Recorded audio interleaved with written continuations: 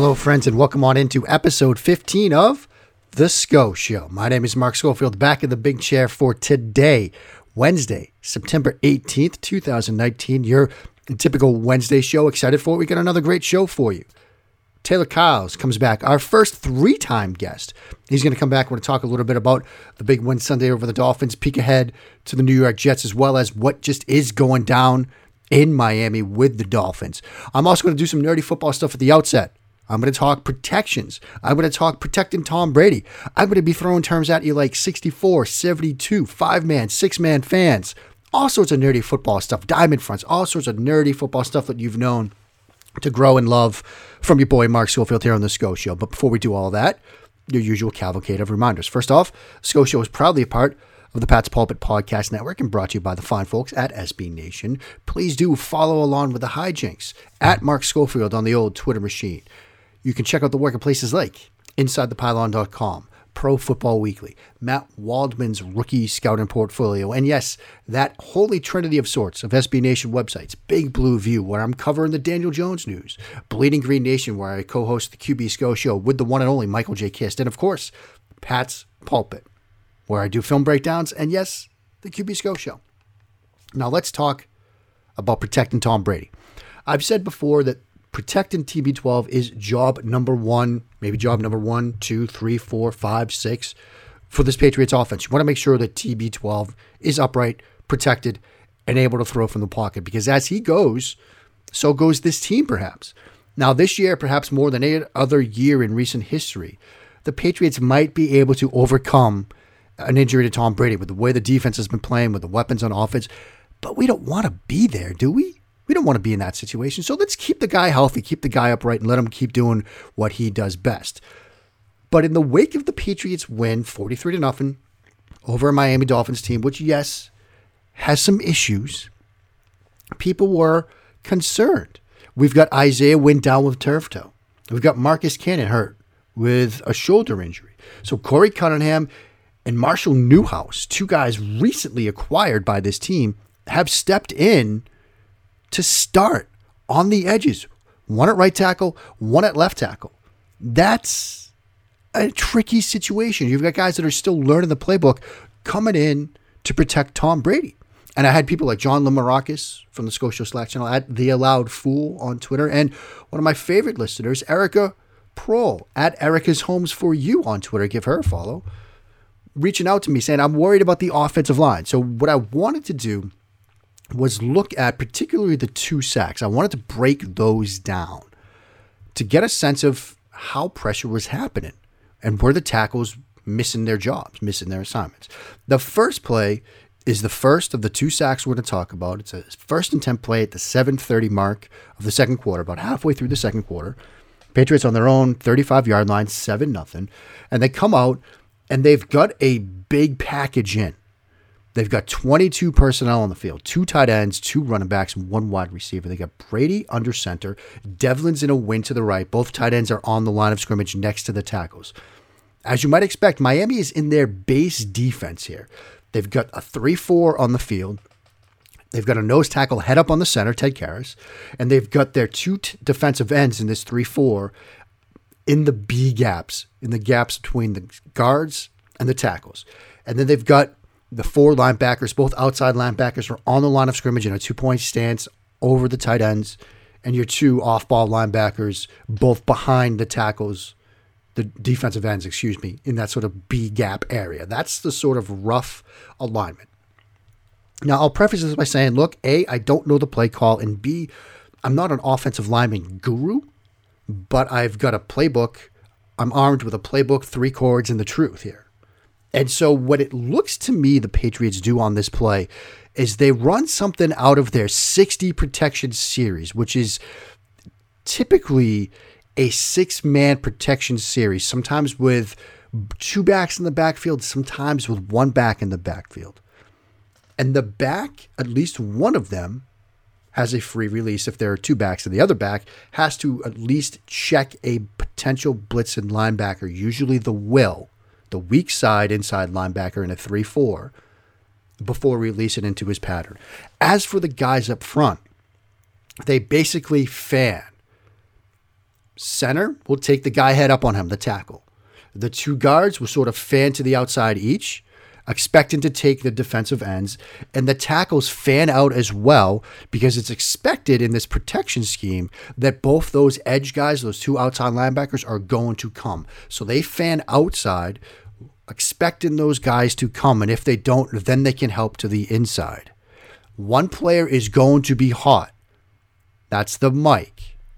The tight end to that side is the hot route. And Brady, before this play, identifies the Mike linebacker who is to the right side of the offense over the right tackle and inside of Matt LaCosse. He identifies that player as the Mike. If that player blitzes, he's basically unaccounted for in this scheme. The guard can potentially help him, but if that guy comes, Y has to look for the ball. The tight end, in this case, Matt LaCosse, has to look for the football. That's the identification of the Mike means different things in different protections, as we'll see in a second with the second sack. But in this case, it means we don't think we can guarantee this guy is covered, so we might have to throw hot, Y, look for the ball. That's on one side. The other side, they fake a handoff. They run play action hitter Sony Michel. He has to check the will, the weak side inside linebacker. If he comes, that's Sony's guy. Now, as this play develops, Brady makes the fake. What the Dolphins do is they drop everybody but the front three. Both edge outside linebackers take a step inside to show pressure and then drop. And this, as the tackles, both Newhouse and Cunningham see it, they expect, okay, now I'm going to be on an island with these guys. We have to fan out. And that's what they do. But then both these guys drop. The two inside linebackers, the Will and the Mike, they both drop into coverage. So there's no hot route throw. And Sony Michel is free to release into his little check down pattern over the middle. But by simulating the pressure off the edge, both these tackles have to at least respect the potential that these guys are going to come. But they drop. What ends up happening on the left side is the outside defense, the defensive end, not the linebacker, the defensive end. He rushes upfield and he attacks the tackle. But Newhouse does a very good job of seeing that, taking his eyes from first the edge defender, the outside linebacker, to the defensive end. And he's able to sort of handle him. He gets behind him off the edge, runs the arc well, but it doesn't really impact the play. And Joe Thuney slides with it as well, sees it, keeps his eyes on him, and then he's in a position where he can work back inside to help or help on that. The nose tackle is stood up by Ted Karras, who does a great job.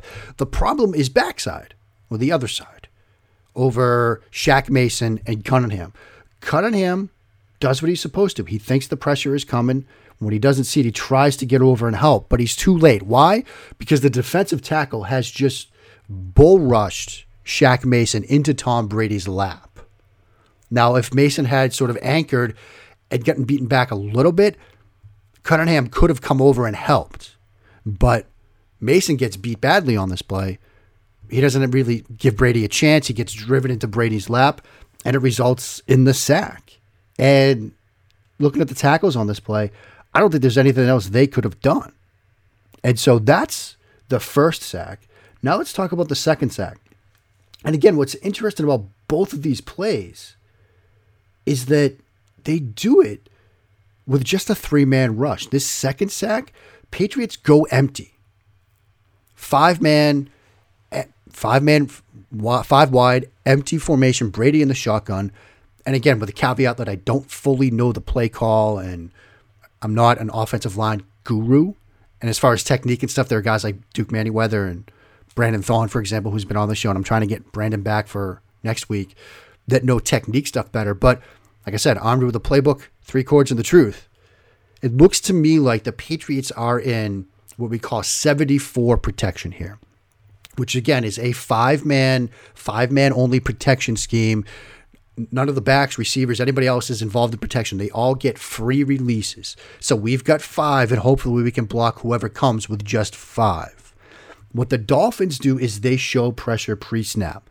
They run this sort of three-man offset front where they've got nose tackle on Karras, both defensive ends, not like we saw in the previous example, they are aligned to the outside, on the outside shoulder of each tackle.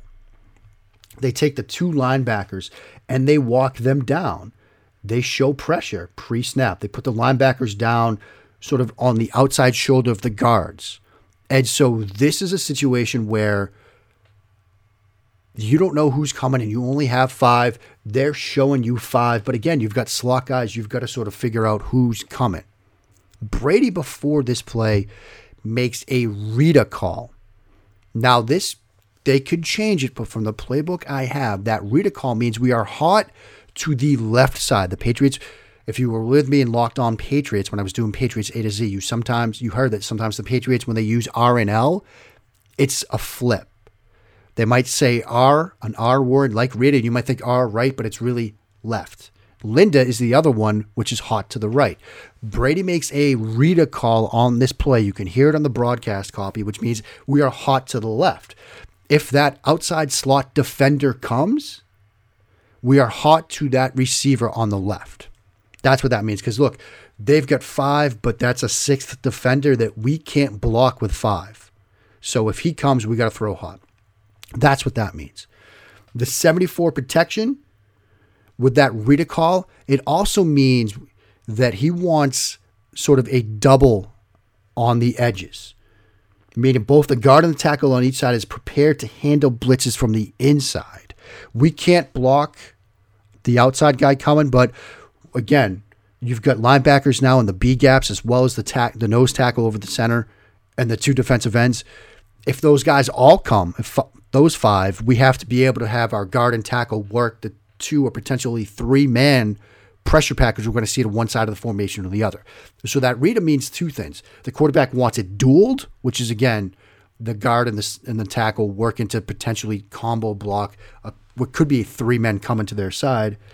And we also have that hot route to the left. That's a lot of stuff I just threw at you, but basically we've got 5 to block 5 at most. If it's 6 that come, we got to have an outlet route, a hot route. Now, unfortunately, what happens? They drop into an 8-man coverage scheme. Again, only the 2 defensive ends and the tackle come. The initial pocket integrity is sound. Cunningham gets hit with a speed rush to the outside, and he rides the guy to the outside. Same thing on the backside. Illuminor gets hit with a speed rush. He sort of rides it well to the outside. Brady wants to get the ball out quickly, but you're running 5 receivers against 8 in coverage. There's nowhere to throw the ball. And that's when the pocket integrity starts to break down a bit. He's forced to climb the pocket. And we get Beagle from Miami just with an effort coverage sack. It really wasn't a situation where they screwed something up. The Dolphins got him on that one. And that's my main takeaway from watching these plays. And frankly, most of this game. Sometimes the Dolphins got the Patriots. One was a 1-versus-1 win against Mason. This was a coverage sack sort of thing. I thought the coverage was what led to these sacks, at least the second one. I thought the offensive line did fairly well in this game. Again, it's the Miami Dolphins. So, we'll see. We'll get some stiffer tests for this. If these are the 5 that are going to have to go over the next couple of weeks with Cannon and Wynn dinged up, they'll probably face some stiffer tests, a bit next week that Jets defense can get after it. They got after Josh Allen in week 1. And then look, you got the Bills game at Buffalo at the end of September. That Buffalo defense frustrated and harassed Tom Brady all game long in their 2 meetings last year. So it could be a tougher, road to hoe, tougher path to sled, so to speak, over the next 2 weeks. But as far as what I've seen right now, I'm not feeling too bad. Up next, though, we'll see how Taylor feels about this Patriots offense. That's ahead on episode 15 of The SCO Show. And welcome back to episode 15 of The SCO Show, proudly a part of the Pat's Pulpit Podcast Network and brought to you by the fine folks at SB Nation. Joined for our first triple guest right now. He's been on before. You all know him. You all love him. He does fantastic work for Pat's Pulpit and everywhere else. He's Taylor Kyles at TKyles, Kyles 39 on the old Twitter machine. Taylor, buddy, how you doing, my friend? I'm excited to be back on, Mark. Thank you for having me again. I love being on the show, man. It's always good, always great questions. Just happy to be back. It's great to have you. I could tell, and you've probably seen this too, in the SCO Show Slack channel, there's always an outcry for Taylor to come on to the show. Whenever you post a Twitter thread, breaking down film. It's always dropped into the SCO Show Slack channel. We've got a huge following amongst the gentle listeners, as I like to call them. And so I'm happy to have you back. Why don't we start here, Taylor? Just your overall impressions of the big win over Miami down in South Beach. Well, first I want to say to all those supporters, just really quickly, thank you guys so much. I really, really appreciate that. But yes, for the win in Miami, I think it just shows us what we already know, that this team is really just going to be a problem on both sides of the ball. Obviously, they're overflooded with talent. AB just makes the offense even more potent. I love that he got involved early. That was honestly something I kind of expected, because we saw that with Josh Gordon. When you get those talented, smart receivers who really understand the game, it's a little easier to get them on board than it would be for maybe people who don't have much playing experience, like younger guys or maybe veterans from different systems who, maybe don't have as much playing time. But on the offense side of the ball, like I said, AB just brings them over the top. I love all the versatility they have.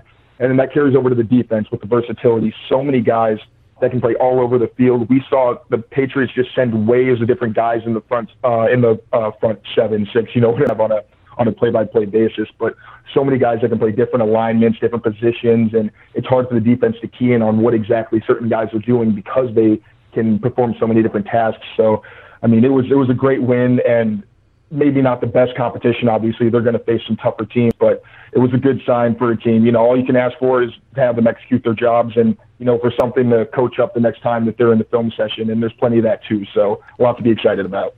Yeah, and you mentioned that defense, Taylor, and I do want to start there. Were you more impressed with the pass rush on Sunday or the secondary? You've got 7 sacks or 4 picks, 2 pick sixes, but most of the sacks coming in the second half. Which were you more impressed with, the pass rush, the secondary, or was it just a combination of the two? I think there was a lot of, honestly, I'd probably put the secondary a notch above just because the coverage was so suffocating, and I think that was pretty predictable going in. Miami's got a lot of explosive talent, but at the same time, they have trouble with consistency. You saw that with the drops that they had. Some of their route running isn't, the best that New England's defenders are going to see, and when you play that secondary, you really have to be able to use your athleticism and a little bit of savvy to get open against them. And what actually ended up happening was, in the first half of the game, Miami did a lot of running and a lot of play action. There weren't that many regular drop-back passes, so I think that explains a lot of why the pass rush didn't get home a ton in the first half.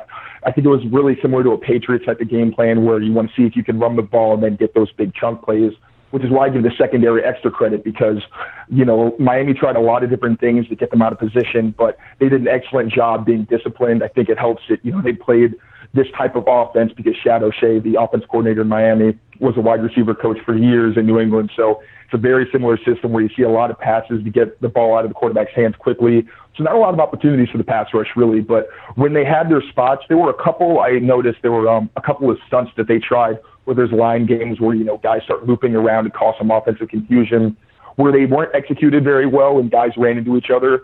But there weren't a ton of those. For the most part, those games worked very well. And there's some guys that I know we're going to talk about in a little bit that really shined in those situations. So I'm going to say the secondary maybe gets a slightly higher grade, but the pass rush did show up when they needed to. Taylor, let's stick with the secondary for a second because something that jumped out to me watching this game live and then sort of rewatching it was the discipline. Like you mentioned, there were double moves, fake screens where they weren't biting on things at all. I take it you noticed that as well, and do you think that's something that's going to continue for this team? I do, and the reason for that, I mentioned last week, this team kind of reminds me of the Legion of Boom. And I don't want to take any credit away from them. That was a fantastic team, different players, different system. But in the way that defense swarmed to the ball, and it seemed like every single time a tackle was made, it was a defensive meeting. You know what I mean? And a lot of the credit to that is the communication and the chemistry that they have in the secondary and with the defense in general. You rarely see them out of position. They communicate well. They pass things off. They understand what each other's assignments are, and they know what each other is really good at and what their strengths and weaknesses are with the scheme and with the talent that they have. So in terms of swarming to the ball, I think that's what happens when you have a lot of guys on the same page who know where offenses need to go with the ball and what the offense is trying to do to them. And it was also encouraging to see that they had a lot of success playing mostly zone for the early part of the game, a lot of split looks, some cover three match as well, but not as much man coverage as we're used to seeing from them. And you love to see that the defense has the versatility to, like they did with the Rams, although I thought there were some communication lapses there because, as I said, they're not really much of a zone team, but it seemed that they've improved there as well. So that communication, man, it's really hard to keep them out of position or catch them off guard. Two players that really stood out to me, Taylor. Adam Butler, Danny Shelton. You can make the case that both of those guys had their best games in a Patriots uniform. Were you as impressed with both of them as I was? I really was. You know, in this league, nose tackles don't usually get a lot of credit, but I think the Patriots are one of the few teams that have two truly dynamic nose tackles. Now, we'll start with Danny Shelton. He was someone that really struggled to find a role last year, and Belichick actually mentioned that it was kind of a Chung situation where with his first run with the team before, you know, he was unsigned until they re-signed him in the offseason for Danny Shelton. Like with Chung, they weren't sure how to use his skill set and maximize it in their system. I think they wanted him to be more of a true two-gapping run stuffer where, you know, he can go to either side of the ball and he's not really trying to get into the backfield. He's more reading what's going on in the play. But this year, they're really just letting him fire off the ball and get into the backfield. And we're seeing it in the running game. We're seeing it in the passing game. And this is why Danny Shelton was a first-round pick. He's got incredible quickness and first-step explosiveness for a guy that's 320, 330 pounds. I'm not sure what he is right now. But he did lose weight in the offseason, and you can see it, man. It's just almost every snap he's on the field, he's getting into the backfield. Belichick also mentioned he's really good with his hands and knowing the blocking schemes and what offenses are trying to do. Like if teams play outside zone, you regularly see him completely blowing up the front. He's already in the backfield, but he's also good at knowing how to get back into the play so he's not washed out, which was something we saw from him a little bit last season. I think that's what led to his benching. And then Adam Butler, you can't say enough good things about him. He is more versatile than Danny Shelton. You usually see Danny Shelton head up over the center. And that's where Adam Butler is a lot of the time in the pressure packages, where he is the key. He is the straw that stirs the drink. I don't know why I tried to say that. That's a tough one. But like with Shelton, he's got really good first-step quickness, and he's got that rip move, and he plays with great pad level, so he gets under defenders, and it really forces them to commit. And because of that, with his alignment inside, he usually sees double teams, and he opens up a lot of opportunities for other people to come in and get plays if they're on their own. But this game, we also saw him get a couple of sacks, and he made a huge impact just on his own, as well as he freed up Winovich on one sack, actually, I believe it was, or a pressure. So, I mean, and Adam Butler, actually, when he freed Winovich, he was outside standing up in their amoeba package. So he's a nose tackle who's standing up on the outside, just shows you how versatile he is and what a weapon he is for the defense. So those guys are incredible players. All right, Taylor, you know I was going to get to the offense eventually, and here we go. We're going to talk about the Antonio Brown stuff in a second, but look, the offense puts up some points in this game. You had the two defensive scores, sure, but the offense looked good at times. What were your impressions from the offensive side of the ball? The offense has so many ways they can hurt you, and I think we haven't even begun to see what they're going to turn into. Right. I think what we're seeing now is a lot of experimentation, seeing how defenses want to play certain personnel packages, and I know that McDaniels is getting some flack for not really giving Sony a lot of opportunities to run out of wider personnel groups, because a lot of the time when he's on the field, you also see at least one tight end and usually Devlin in the backfield with him. So what happens is defenses key in on that and they say, well, they're probably going to run the ball since the percentage of run plays with Sony is so high. And I know a lot of people want to see him catching more balls, but I'm going on a little Sony tangent, but the value that he brings to the play action with his presence on the field is huge. His numbers aren't great right now because he's playing against loaded boxes that are specifically trying to take him away. But the plus side of that is when defenses key in on Sony, it completely opens up the middle of the field, which we saw a lot with Edelman towards the end of the game. There were a lot of play action passes, and he just ripped off chunk plays on that one late drive. So, I mean, that's just talking about Sony. There's so much this offense can do with you with the receivers. Even Matt Lacoste, who I wasn't very high on because I think he also struggled as a blocker in Miami, which is something I've mentioned from him for a while. But he's a big guy, so he did enough, and he held his blocks as long as he needed to. And he's another big target over the middle. He's no Gronk or anything, but he's just another guy you got to defend in a loaded receiving core, a loaded backfield that has a ton of versatility. You know, I sent you, Taylor, sort of those questions we were going to cover, but I'm going off script here for a second because it gives me a chance to ask somebody I respect about James Devlin. I love the guy. I've joked on this show I could write a book about him, that I might write a book about him. I've sung songs about him in a sense, some odes to him. But how good is James Devlin, and how important is he to this offense and to Sony Michel, perhaps? Well, please send me an early copy of that book. I'll be the first one to read it. I love James Devlin. I came out with an article on him, I believe it was 2 summers ago, where I mentioned what a versatile tool he is for the team. Now, he's not like a Kyle Juszczyk where he's, someone who's going to catch a ton of passes, but just what he brings in terms of his presence, like Sony, when he's on the field, defenses are saying we have to defend the run, because if we come out in nickel and James Devlin's on the field, he's going to put us in the dirt. Like, it's not going to be good for us. So not only does he help you personnel-wise get heavier guys on the field, and then you can spread guys out, which Brady loves to do, and just dink and dunk when, you can just throw it underneath and take advantage of the big guys. Or, as we saw with Burkhead, late in the game, Brady audibled and put it over the top on a slot fade. There's so many things. Devil was on the field on that play, but it's just an example of what can happen when you get heavy personnel on the field and you decide, you know what, if you're going to take away the run, we're going to pass. And he can catch passes, and, they love him on that fullback dive. He couldn't get in the end zone last week. I was a little upset about that, but he's done it plenty of times. It was just a really good effort from Miami. But Devlin, man, again, versatility. It's the name of the game with this team, and he can do so many things and influence defenses in such significant ways. And, man, I'm in that fan club with you. I love me some James Devlin. A lot of people after this game on the Slack channel, on Twitter and elsewhere, asked me about the backup tackles. Brady gets sacked twice. People are a little concerned about the offensive line right now. We got Wynn with a turf toe, Cannon with a shoulder. Did you get a chance to watch these backup tackles on Sunday? And if so, what were your thoughts? I did. I thought they were definitely serviceable. They did a good job. I think Brady was honestly a huge part of it as well. He did a good job stepping into the pocket with the tackles, kind of just having the rushers go around him. So I give him more of the credit to Brady. I wasn't, that encouraged by what I saw. I thought Newhouse and Cunningham had trouble with speed, which kind of opened them up to speed, the power moves, where they would open up their chest a little bit early. They didn't really stick on their blocks very long in pass protection. There were a lot of really close calls where Brady almost got hit. And like I said, he was stepping up into the pocket, which helped. But there was one play where Cunningham actually let a guy get by, and Brady had nowhere to step up because Shaq Mason was getting bull rushed right into him. So it's that kind of thing where all those pieces have to work together, where if, some pieces are struggling, other pieces can pick it up. So if anything, I think we're really going to have to see this interior offensive line step up their game. Shaq Mason has struggled a bit in pass protection early, so, you want to see him shore that up. But that's been an anomaly considering how good he was last year. So I'm letting it slide since it's still early, of course. But, I think that you definitely want to give them some help. You don't want to leave them on an island with good pass rushers for sure. Maybe when they get more time with Starr and they're more comfortable in the system, that'll help a little bit. But I think those are some guys that you want to definitely give help to.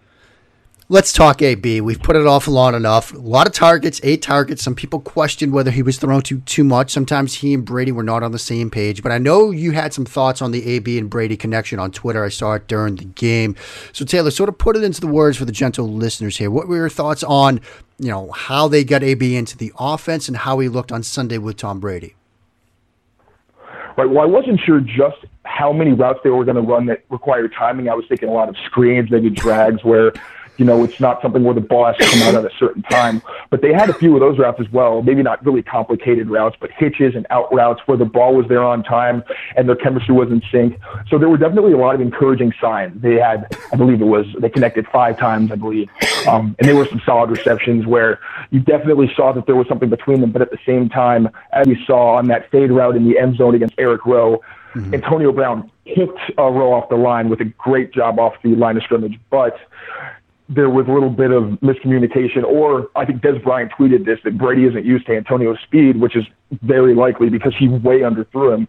But Antonio Brown was getting open pretty easily, and he and Brady were connecting. That definitely had some lapses, but it's an encouraging sign to see the first week where they haven't really had a lot of chance to work together, that they're already trying to get him the ball. I'm not so sure that it was a concentrated effort. I think Brady's very honest when he says that he was just looking for the open man, and Antonio Brown happened to be the open man a lot, which is going to be the case this season.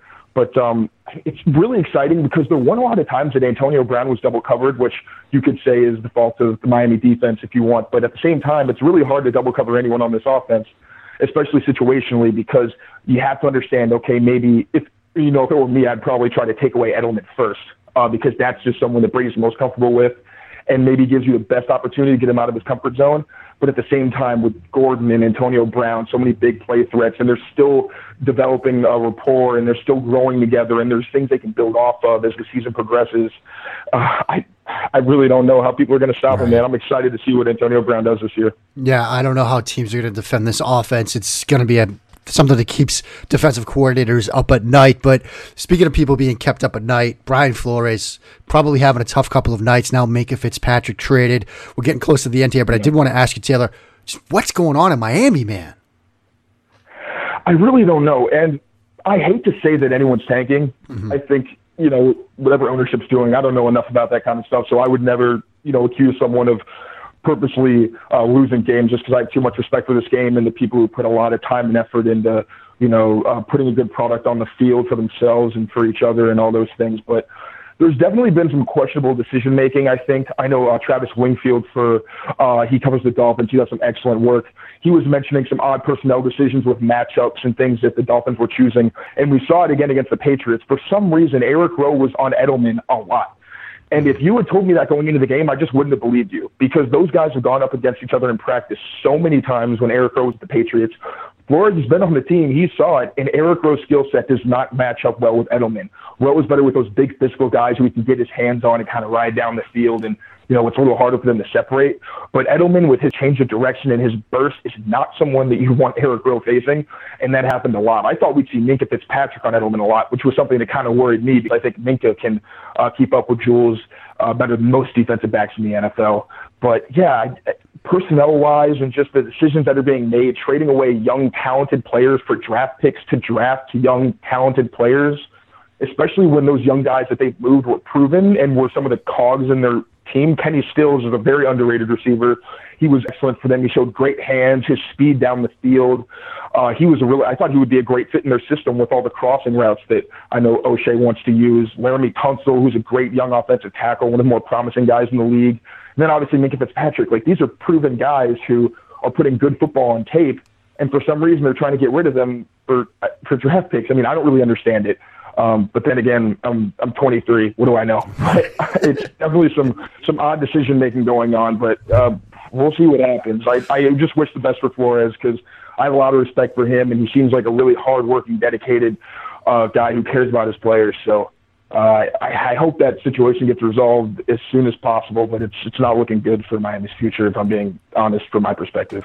Speaking of not looking good, the New York Jets, who the Patriots will host on Sunday, they dropped their second straight game. They lost to the Bills. They now lose to the Cleveland Browns on Monday Night Football. They're without Sam Darnold, at least for a little bit of time, because he's got modeled Trevor Siemian now out for the season. Early thoughts on Jets week, now that we've seen the Jets for 2 games? I think we're going to see another blowout, and I don't think that's a really crazy prediction. I think this is an instance where it's obviously, with all the losses they've had with, as you said, Mosley and Siemian and all those really important players, and then Tremaine Johnson, who started for them last year, didn't even play last night. I guess Greg Williams didn't think that he was someone that he wanted to put on the field based on what had happened in practice in the previous week. But I think that they're overmatched like Miami was last week from a talent perspective. And on top of that, they also have a system where I'm really not sure what's going on. Adam Gase is someone that I was excited to see with someone like Donald, where I thought he was really going to come up with some clever things to, take advantage of his skill set and bring some nice things to that offense. I know Trevor Siemian isn't Donald. He can't do all the same things, and that's going to, hurt them. But even, from what we saw, it just seemed like a very lackluster game plan. And, it was a tough week for them. So, with the quarterback situation, so I'll give them the benefit of the doubt a little bit, but I don't think this offense is going to be able to move against the Patriots defense when it couldn't really even move the ball last night. And on the defensive side of the ball, I did like the toughness they showed. They were really hammering the Browns receivers a few times. I like their physicality, and I think that may be a bit of an advantage for them against New England. But they also had a lot of defensive lapses that the Browns didn't take advantage of. And ones that they did, like that play to Odell Beckham Jr., I don't know how. If you usually have a talented wide receiver as the number 3 on the inside, it's the closest to the line of scrimmage, or to the offensive line. When you see that formation and that alignment, it's an immediate alert that a drag or a crossing route is coming. So if it's a really good player, that's a play that can get you a lot of yards if you get the ball in their hands, especially someone with Odell Beckham Jr.'s yards after the catch ability. That needs to be someone that you have eyes on immediately. And for some reason, the ball was snapped. Not only wasn't there anyone over him, but no one even knew where he was in the zone coverage. So I think things like that are really going to be killer against all the weapons for the Patriots. So I'm expecting another blowout against the Jets. Every time he's here, he always brings the knowledge. Taylor Kyle's crushing it again, as he does every time he's on with us here at the SCO Show. Taylor, buddy, thanks so much for coming on. We'll do it again soon. All right. Thanks for having me, man. And folks, that will do it for episode 15 of The SCO Show. I will be back tomorrow on Thursday with Connor Rogers. He is the co-host of the Stick to Football podcast with Matt Miller and Mello Miller. And he's also a big Jets guy. So he's going to come in and try to tell us what exactly is happening down at the MetLife Stadium, New Meadowlands. We've got Daniel Jones in for the Giants. We've got Sam Darnold with Mono. Craziness happening in the Big Apple, and Connor will help us sort it all out. Until then, folks, please do keep on blessing that Patriots reign out in Foxborough.